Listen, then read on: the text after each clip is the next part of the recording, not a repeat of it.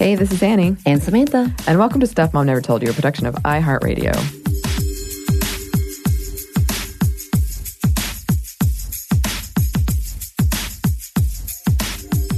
So as listeners may know, we were recently in LA, in California. Well, there probably is another LA, but I don't know why I felt the need to specify. It is what it is. Yes. But yes, LA in California. Yes. And we had a really, really great time. Spoke about it a little, got to ride at Disneyland that I really wanted to ride.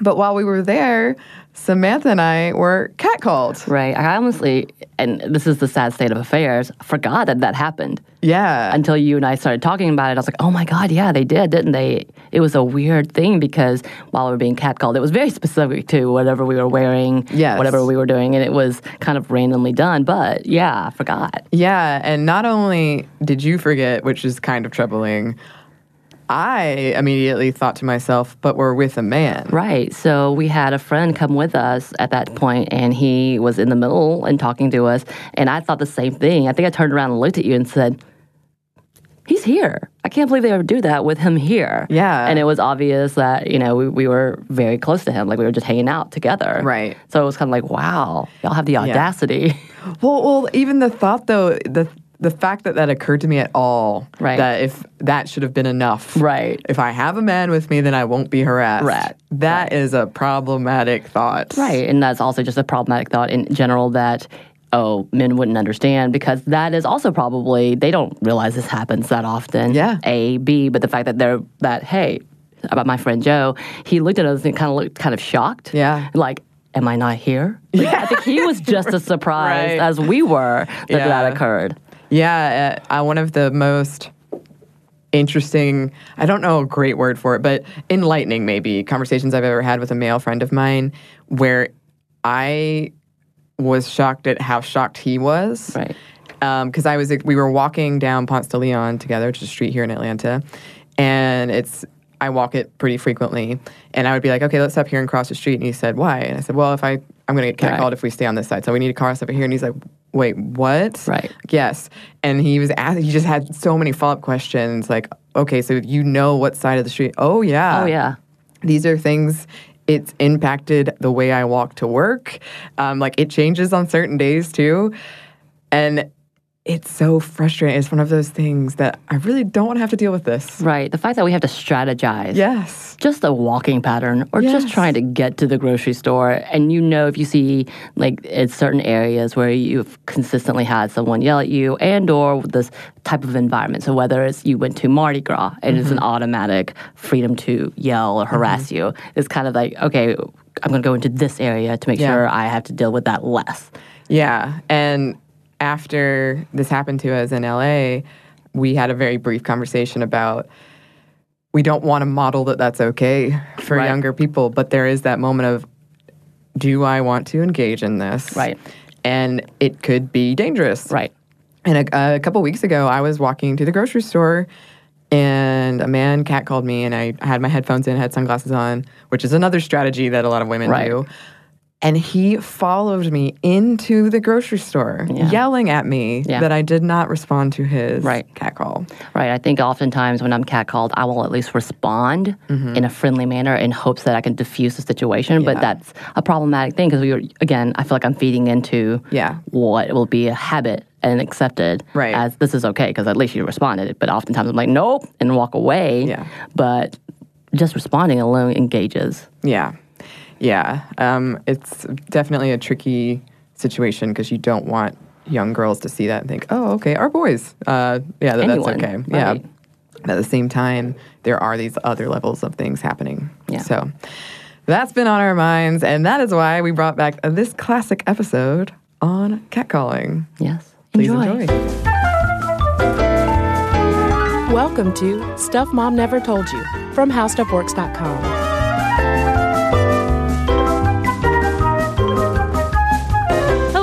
Welcome to the podcast. I'm Kristen. And I'm Caroline. And today we are revisiting a topic that we talked about in 2011, but we absolutely need to talk about it again because there are lots of conversations going on these days about catcalling and street harassment. Yeah, because I'm sure you guys are familiar with the hollaback video that just came out not too long ago featuring a woman, she's an actress, walking through the streets of New York for 10 hours and facing numerous catcalls and street harassment from men on the street. The video itself attracted a lot of controversy because of the way it was edited to edit out a lot of white men who were doing catcalling and various street harassment things to feature mostly men of color. But that being said, the video itself sparked a huge conversation online between and among men and women about what is street harassment, when is it just complimenting, when is it something scary, and what does it mean for all of us at large? Yeah, and speaking of Hollaback, which is the nonprofit that produced that viral video, we first talked about street harassment on the podcast when Hollaback was first gaining a lot of media attention. It was founded in 2005 by Emily May, and it was started specifically to attract more attention to the issue of street harassment and to facilitate bigger conversations about the frequency of street harassment and how it very much is harassment, and also give people tools to fight back and also connect with other people on this issue. And the fact that pretty much any time a woman, cisgender, transgender, and gay men as well leave their houses and walk down the sidewalk, a lot of times that means dealing with what we euphemistically call catcalling. And speaking to that viral video as well, I mean, the response to it just highlighted problems on top of problems for the very fact that Shoshana Roberts, who is the actress in it, immediately received rape threats. She has alerted the police in the neighborhood she lives in that this is what's going on. Mm-hmm. These are the threats she's received. So in case something happens, they'll know who she is when she calls. Yeah, and to me, that's, I mean, not to get off on a tangent, but there's echoes of what's happening with Anita Sarkeesian there, too, in terms of like, so you call out a problem, people say, no, it's not a problem, but I'm going to threaten to kill you. Or rape you. Yeah, exactly. And so another issue, of course, with things that this video sort of dug up is the fact that a lot of people's response to it is just, women, this is your problem. I'm just trying to give you a compliment. You're playing the victim role. You just want to be the victim. You just want attention. And, you know, making it more about the woman and it being her problem than it being a social problem at large. Yeah, it's just a compliment. Learn how to take a compliment. Yeah. And if you're curious on the difference between catcalls and compliments, you can go to Stuff Mom Never Told You's YouTube page and watch the video If Catcalls Were Compliments, in which you'll get a lot of examples of the differences between the two. So, first up, though, let's define street harassment and also offer some statistics so we can get a grasp of how often this is happening. This is not just something happening to Shoshana Roberts when she is making a video for Hollaback. So, street harassment, to define it, is the sexual harassment of typically cis and trans women in public spaces by typically men who are strangers, and that includes both verbal and nonverbal behavior. It tends to be comments on the woman's physique and her very presence in public. A lot of the time, it also has to do with smiling. Hey, woman, over there, smile. Smile. I want to see you smile. So how common is it? There was a nationally representative study sponsored by Stop Street Harassment, which found that 65% of all women and 25% of all men had experienced it. And among the women, 23% had been sexually touched, 20% had been followed, and 9% had been forced to do something sexual. I think that is a different way of saying sexual assault. LGBT-identified respondents were also likelier to experience it. One statistic they highlighted was that by age 17, 70% of LGBT individuals experienced street harassment compared to 49% of heterosexual people. And it also happens around the world. Yeah, the site Medium got into this by assigning diaries, essentially, to women in cities all around the world, in New York, San Francisco, Los Angeles, Mexico City, Berlin, in Italy, in Mongolia, in Tel Aviv, Nairobi, and Singapore.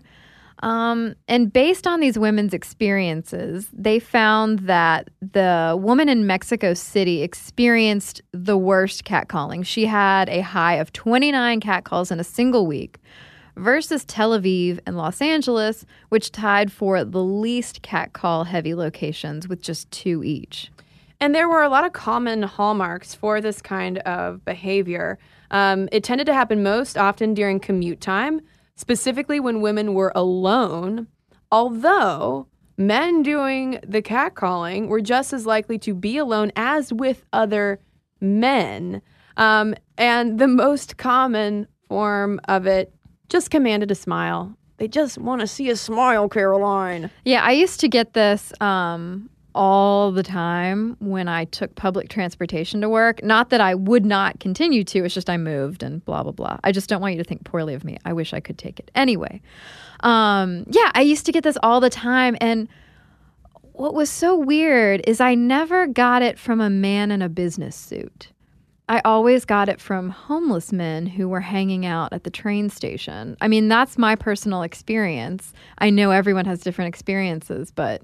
And speaking to that experience, some people have talked about the socioeconomic intersections with this because it's a lot about not compliments, obviously, but it has a lot to do with power. Right. And power over public spaces. And catcalling and street harassment, I should say, is often used as a tool by people who might feel more economically and socially marginalized to assert their power.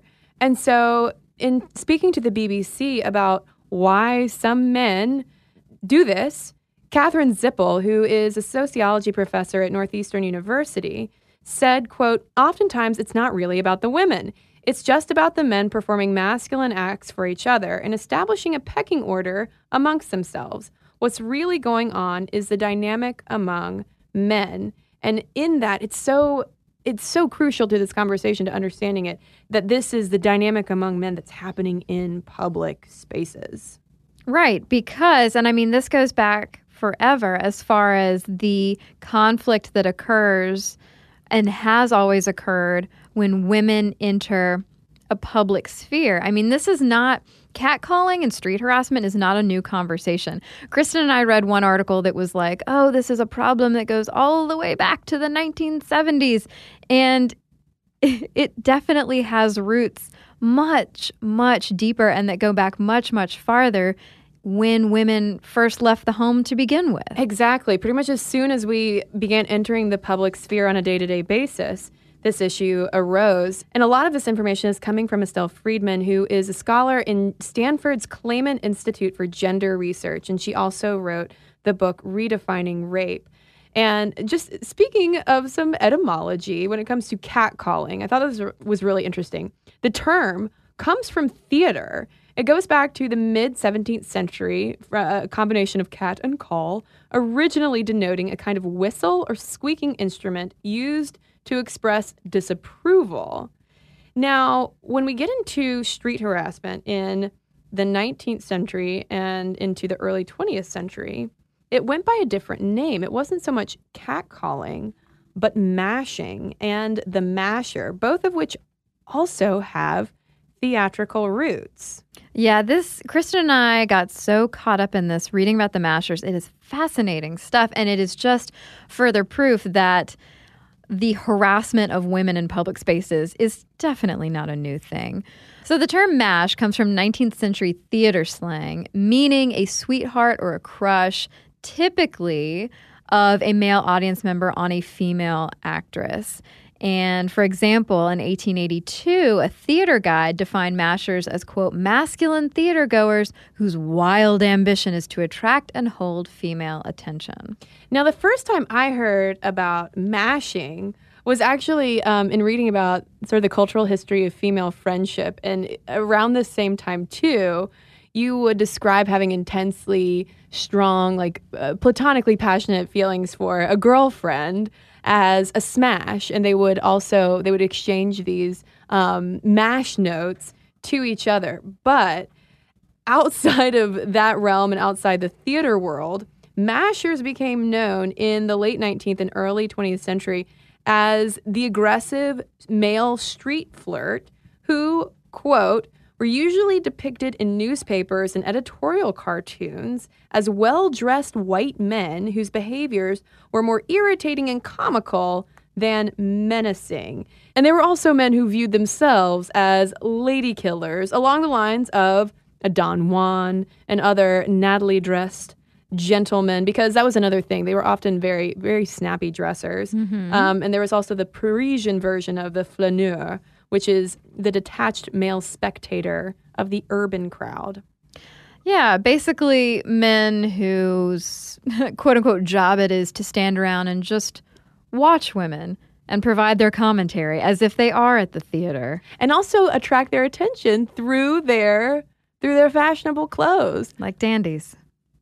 And I think it's key to note, though, that in popular culture at the time, like those editorial cartoons that Kristen mentioned, it is important to mention that they were depicted as white. That's key because these are snappily dressed gentlemen. They're mostly harmless ladies. They're just offering you a quirky kind of compliment. They're just kind of annoying. It's no big deal.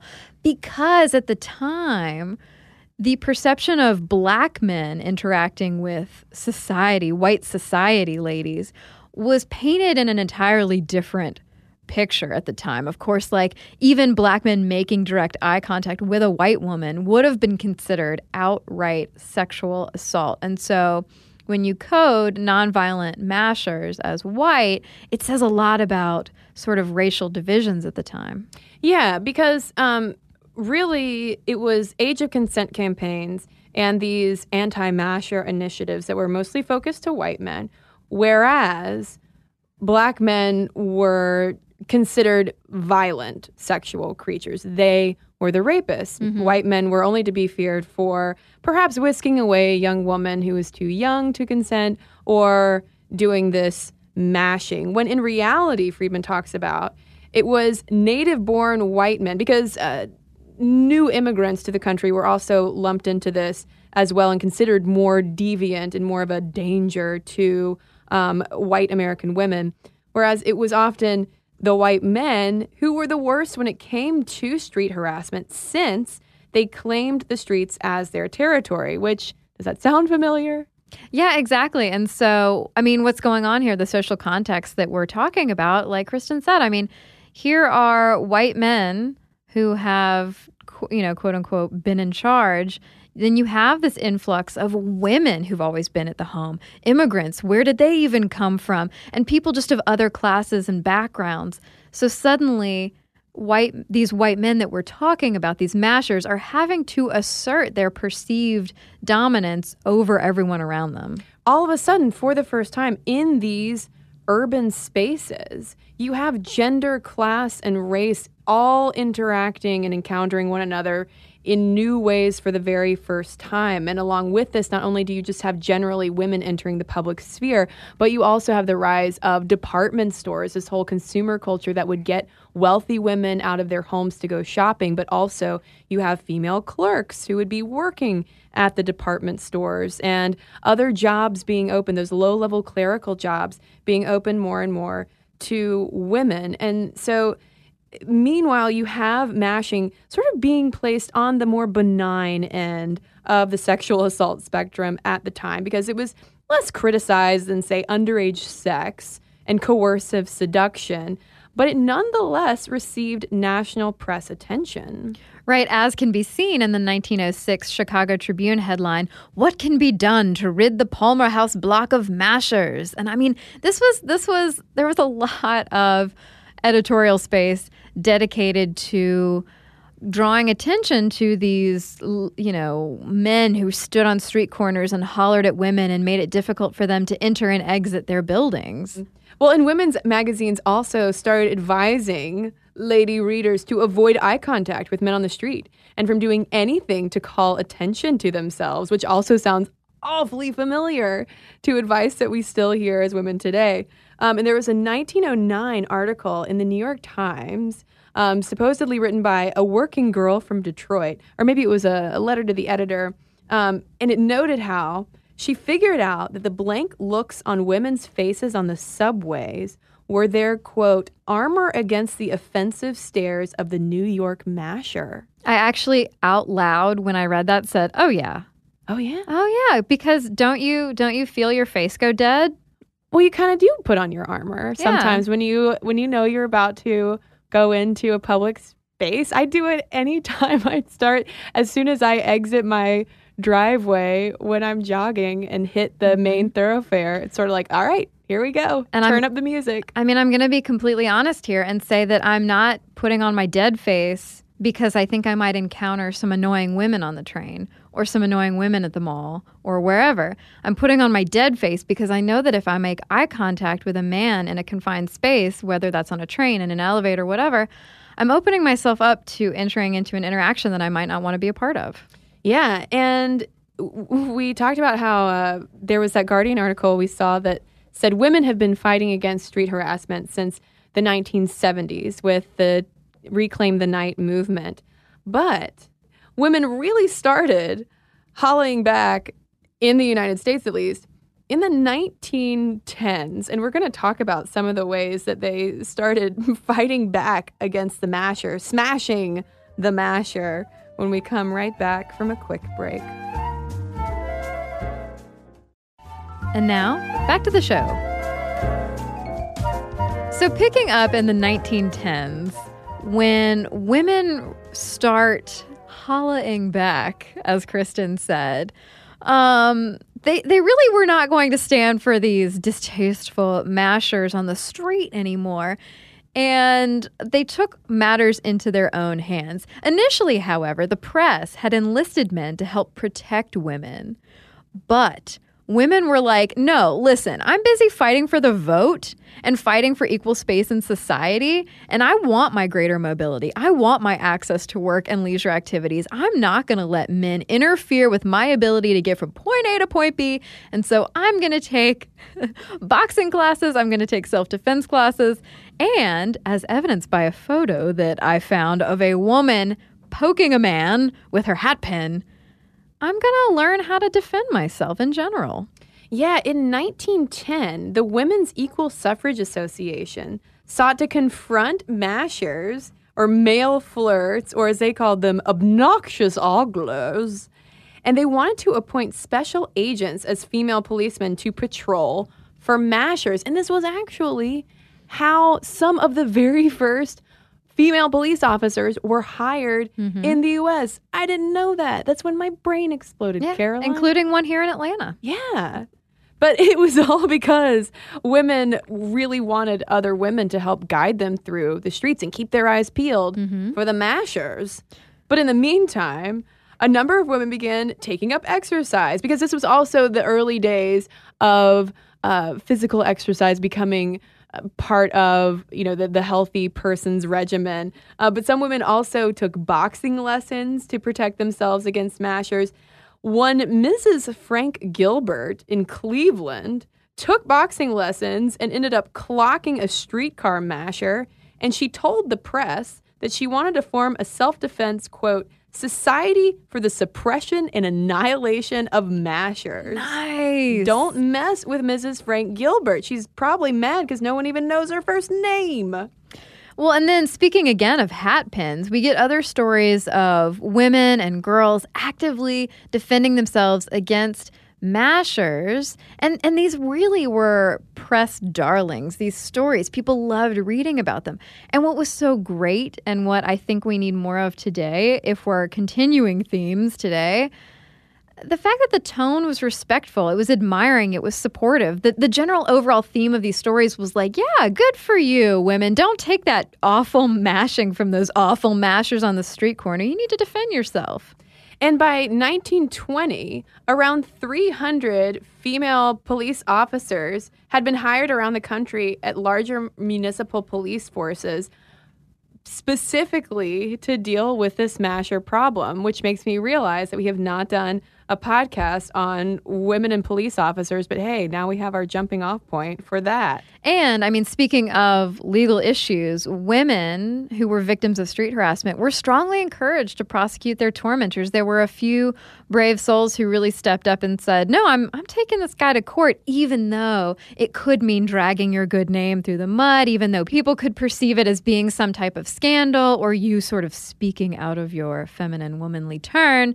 There were just a lot of women at this time saying, look, you guys, you won't give me the vote. Well, that was earlier, but I mean, I'm not going to stand up for this stuff anymore. Well, it was especially radical for Black women to prosecute men in court as well, because up to this point, I mean, and still with this too, and we talked about this in our episode on the history of rape in the United States, how all of the focus on mashers was more concerned and really exclusively concerned over the safety of white women on the streets, because this is when we have the prevailing idea that, well, sexual assault can't really happen to Black women because they're hypersexualized to begin with. And you also still have, the construct of the Black man as the violent rapist targeting white women.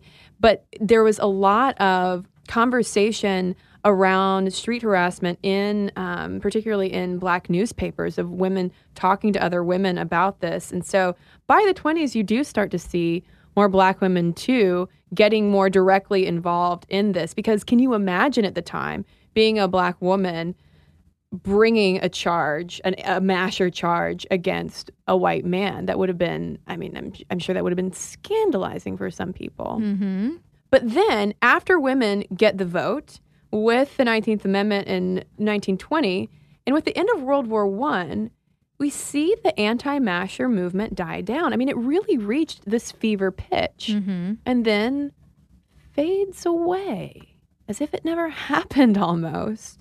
Yeah, but the context of it fading away is sort of icky, because you lose that whole idea of chivalrous masculinity and men enlisting men to help protect women from guys like that, to the assertion of a more aggressive ideal of manhood around the same time that female flirtation becomes more popular and popularly depicted by actresses on screen like Clara Bow. And so you get this sentiment, this prevailing notion that things like catcalling and street harassment are almost just more comical and normalized because, hey, they want to flirt with me. Yeah, it's almost the other side of the coin of, we have the emergence of the new woman. We have sexuality starting to kind of become slightly more normalized in terms of women expressing it as well as men. And so with that, though,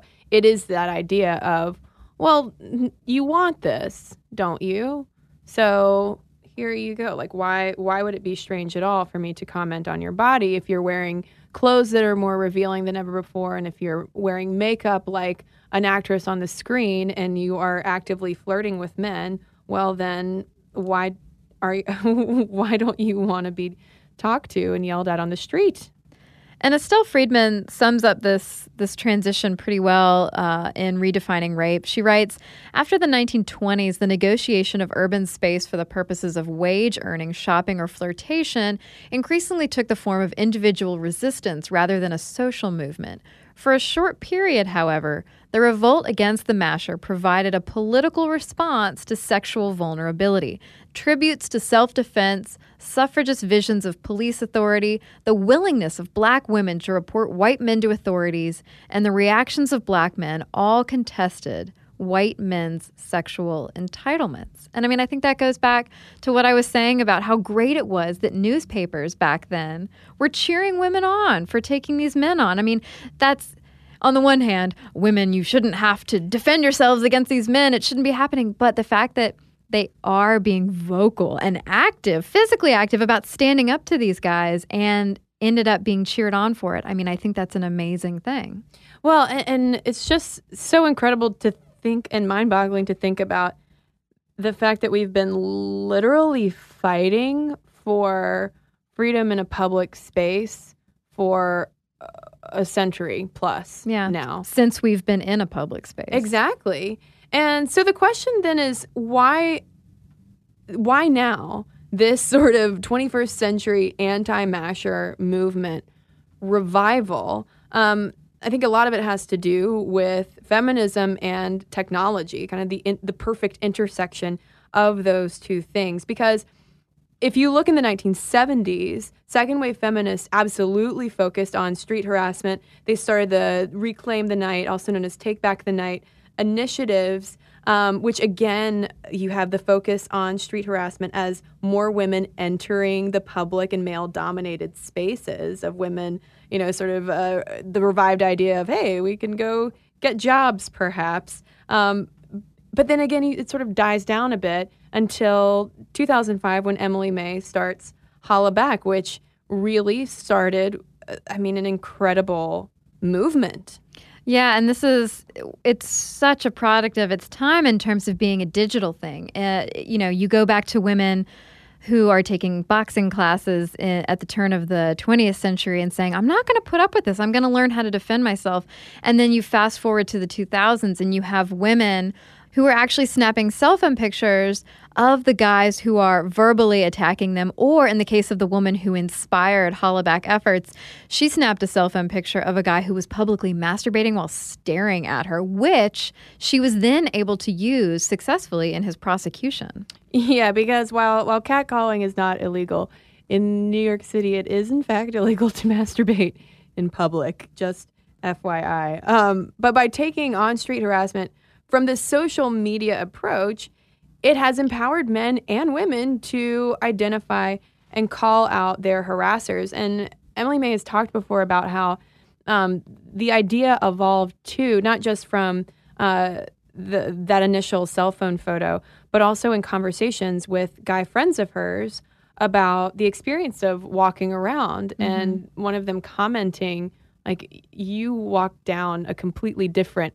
metaphorically speaking, sidewalk than I do. Yeah. Just like they hadn't even realized before that experience of what street harassment feels like. And I think that's why a lot of times in response to these conversations, the knee-jerk deflection is, it's just a compliment. Why are you victimizing yourself? But the fact that it typically happens when you are isolated or possibly with other women. I don't think I've ever gotten yelled at when I've been with a male friend or a boyfriend or a brother or a father, whoever. It's very specific in that kind of approach. It's intended to make you feel vulnerable. Right, exactly. And in terms of perspective, there was the one kind of social experiment that we read about where a woman dressed up like a man and a man dressed up like a woman, and they sent them on their way through the streets. And the woman reported that she felt such relief at being invisible for once, at just being able to frickin' walk down the street from point A to point B.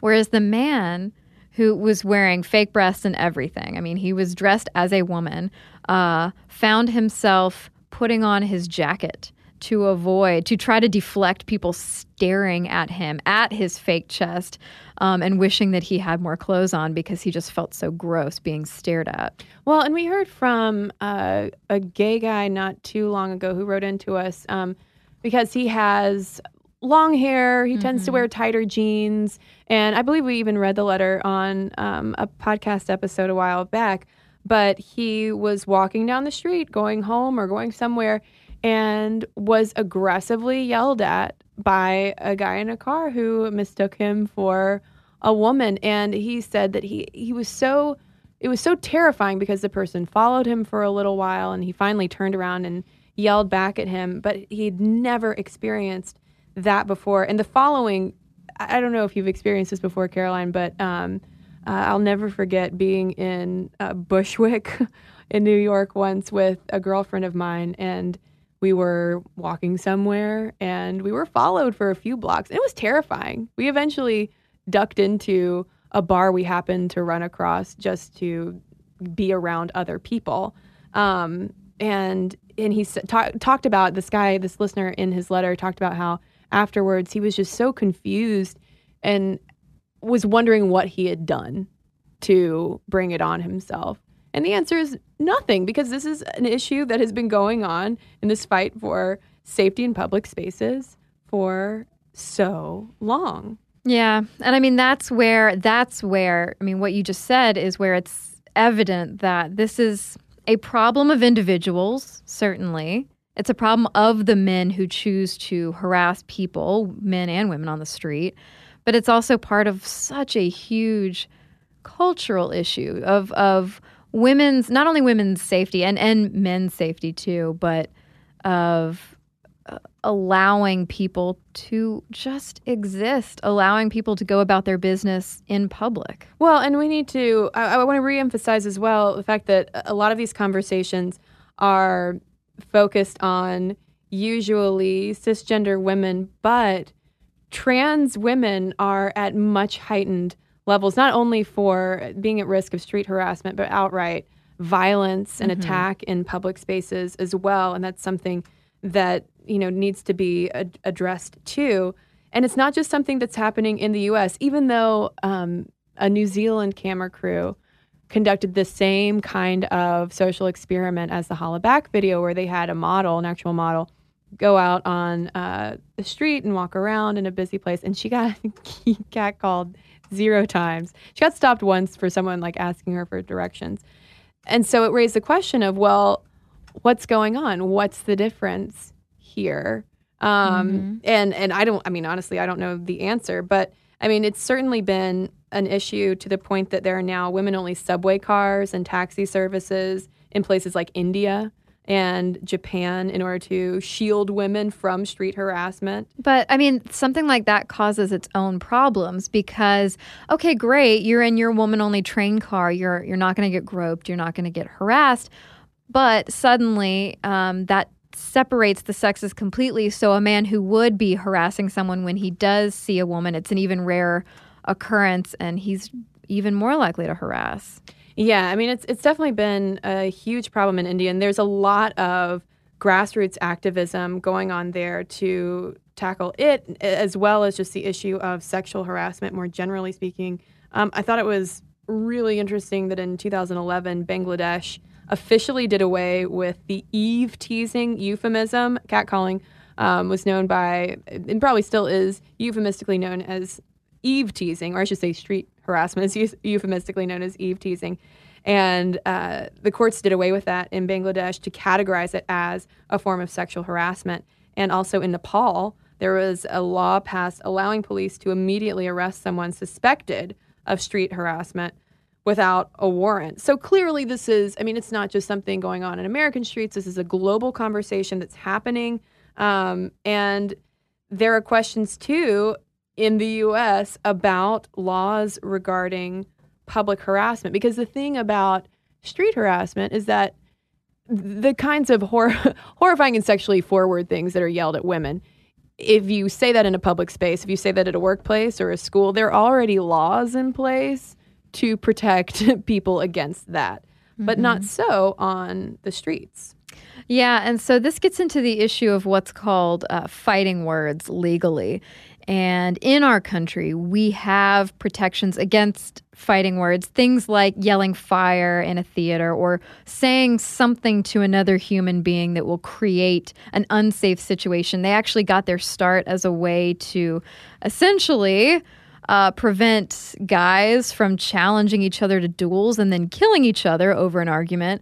And so while that legally has trickled down through the years, no such protection exists to women or men when it comes to street harassment and the language used when people do harass people on the street. Yeah, I have a feeling that that's probably never going to happen, that the fighting words doctrine will be amended to that, but it definitely changed the way I thought about how it operates in a public space. But the thing about it is, Caroline, there are plenty of people who aren't men who also say, oh my gosh, this is not harassment. It's still a compliment. And before we close out the podcast, we do need to address that. There was a woman, or is a woman, she's not dead, Doree Lawak, who kind of became the poster gal of pro-catcallers when she wrote an op-ed in the New York Post that went viral for kind of all the wrong reasons because it was headlined, "Hey ladies, catcalls are flattering. Deal with it." And I'm not going to waste my breath going over all of her reasons why she enjoyed being catcalled. But there was a study we found from the journal Sexuality and Culture from 2010 looking closer at the context of catcalling to dig into that question of, well, is it complimentary? Because you do find, like in pretty much anything you read about it, there's always a subset of people saying, well, I kind of like it. I kind of like hearing that I look good. Yeah, and there were, for instance, there were a lot of comments under the video of the actress who was walking through New York. There were a lot of comments calling her a lot of dirty words and saying, it's women like this that are the reason that men are afraid to come talk to me and tell me I look nice. Like, what's wrong with a man coming and saying hello and giving me his number or whatever? And it's like, whoa, these are different things. But it is important to discuss context. Well, and also, Caroline, there's the risk of forgetting to smile some days if people don't tell you to. I know. I forget all the time. It's not until I walk into work and Kristen yells at me from across the room to smile that I even remember. Yeah, I'm just trying to compliment you, girl. I know. But yeah, so this study that Kristen is talking about found that lower contextual threat levels do have a bearing on how women perceive the catcalling, the harassment, the eye contact, whatever it may be.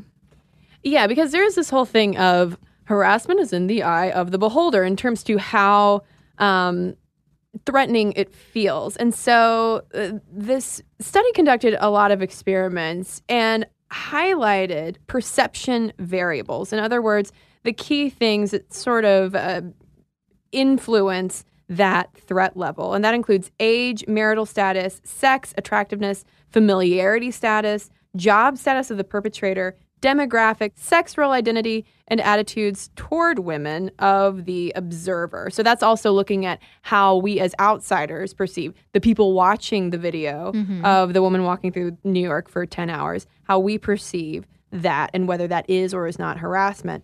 And it really focused in on the attractiveness and age of the harasser, as well as being alone or with friends as the major context factors for how fearful a woman was at the prospect of these different street harassment scenarios they were presented with. Because there is the sticky question of, well, if he's young and hot, maybe it is more of a compliment than harassment. Yeah, but I mean, when you mix and match all of these perception variables, I mean, that has a lot to do with it. I don't care how hot the guy is. If he is like physically, if he is following me down the street yelling at me, I mean, that's still going to be a high threat situation that I'm going to perceive. Yes, there are so many different variables to take into account, but and I don't discount that a lot of people will say, well, it's not as threatening if he's good looking or if he's rich or if he's driving a Bentley or whatever, as opposed to if he's a guy sitting on a stoop outside of his apartment. But there's still, I don't know, there's just so many contextual threat things to take into account. Well, that was the thing too. In all of these studies that they conducted, even when sort of playing around with those different variables, it never found, like, nothing completely mitigated all the negative impacts on the recipient in terms of feelings of self-objectification, feelings of safety. There was never a perfect scenario when it was like a guy saying something lewd or threatening or inappropriate and the recipient was like, and I feel great. I feel like a strong and powerful person walking through the streets. There's no way you slice and dice it. Does it not have a negative outcome, even if it's a small one? Mm-hmm. Yeah, exactly. And also, as I was reading all of this too, and thinking about the kinds of, especially the more lewd things that are said on, or even just the lewd implications that are made in very benign statements, and even just in the looks, you can just be looked up and down and feel as violated as you would if a guy propositioned you for sex right then and there.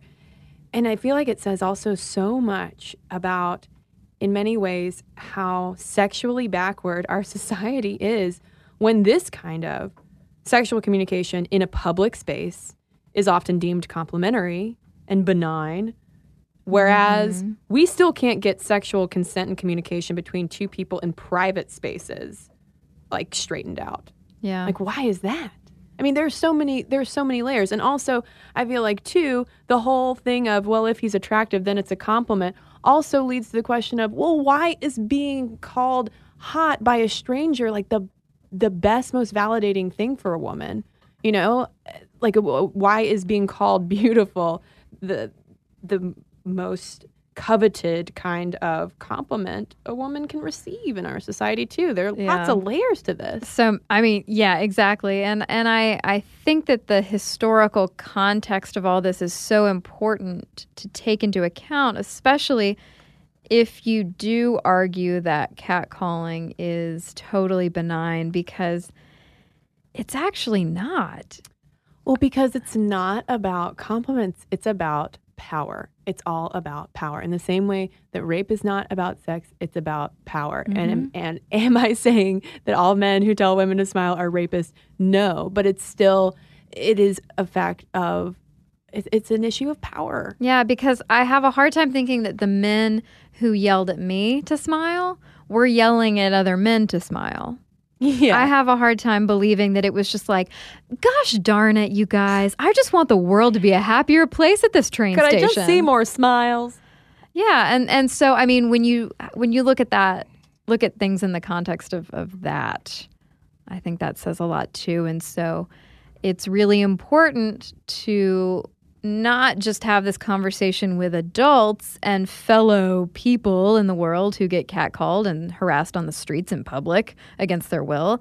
I think it's important to talk to kids about these issues too. Maybe not go into so many gruesome details, perhaps, but to discuss issues of consent and what is and is not appropriate. And we want to acknowledge too, before we close out, that we're talking about a very slim minority of men who are doing this. But the reaction of that slim minority behavior to the majority's reaction to it says a lot. Yeah. But now we want to hear from our listeners, because I have a feeling that lots of people have lots of things to say, and we want to hear from everybody on this, because everybody has a stake in this, because at some point we probably all exist in public spaces.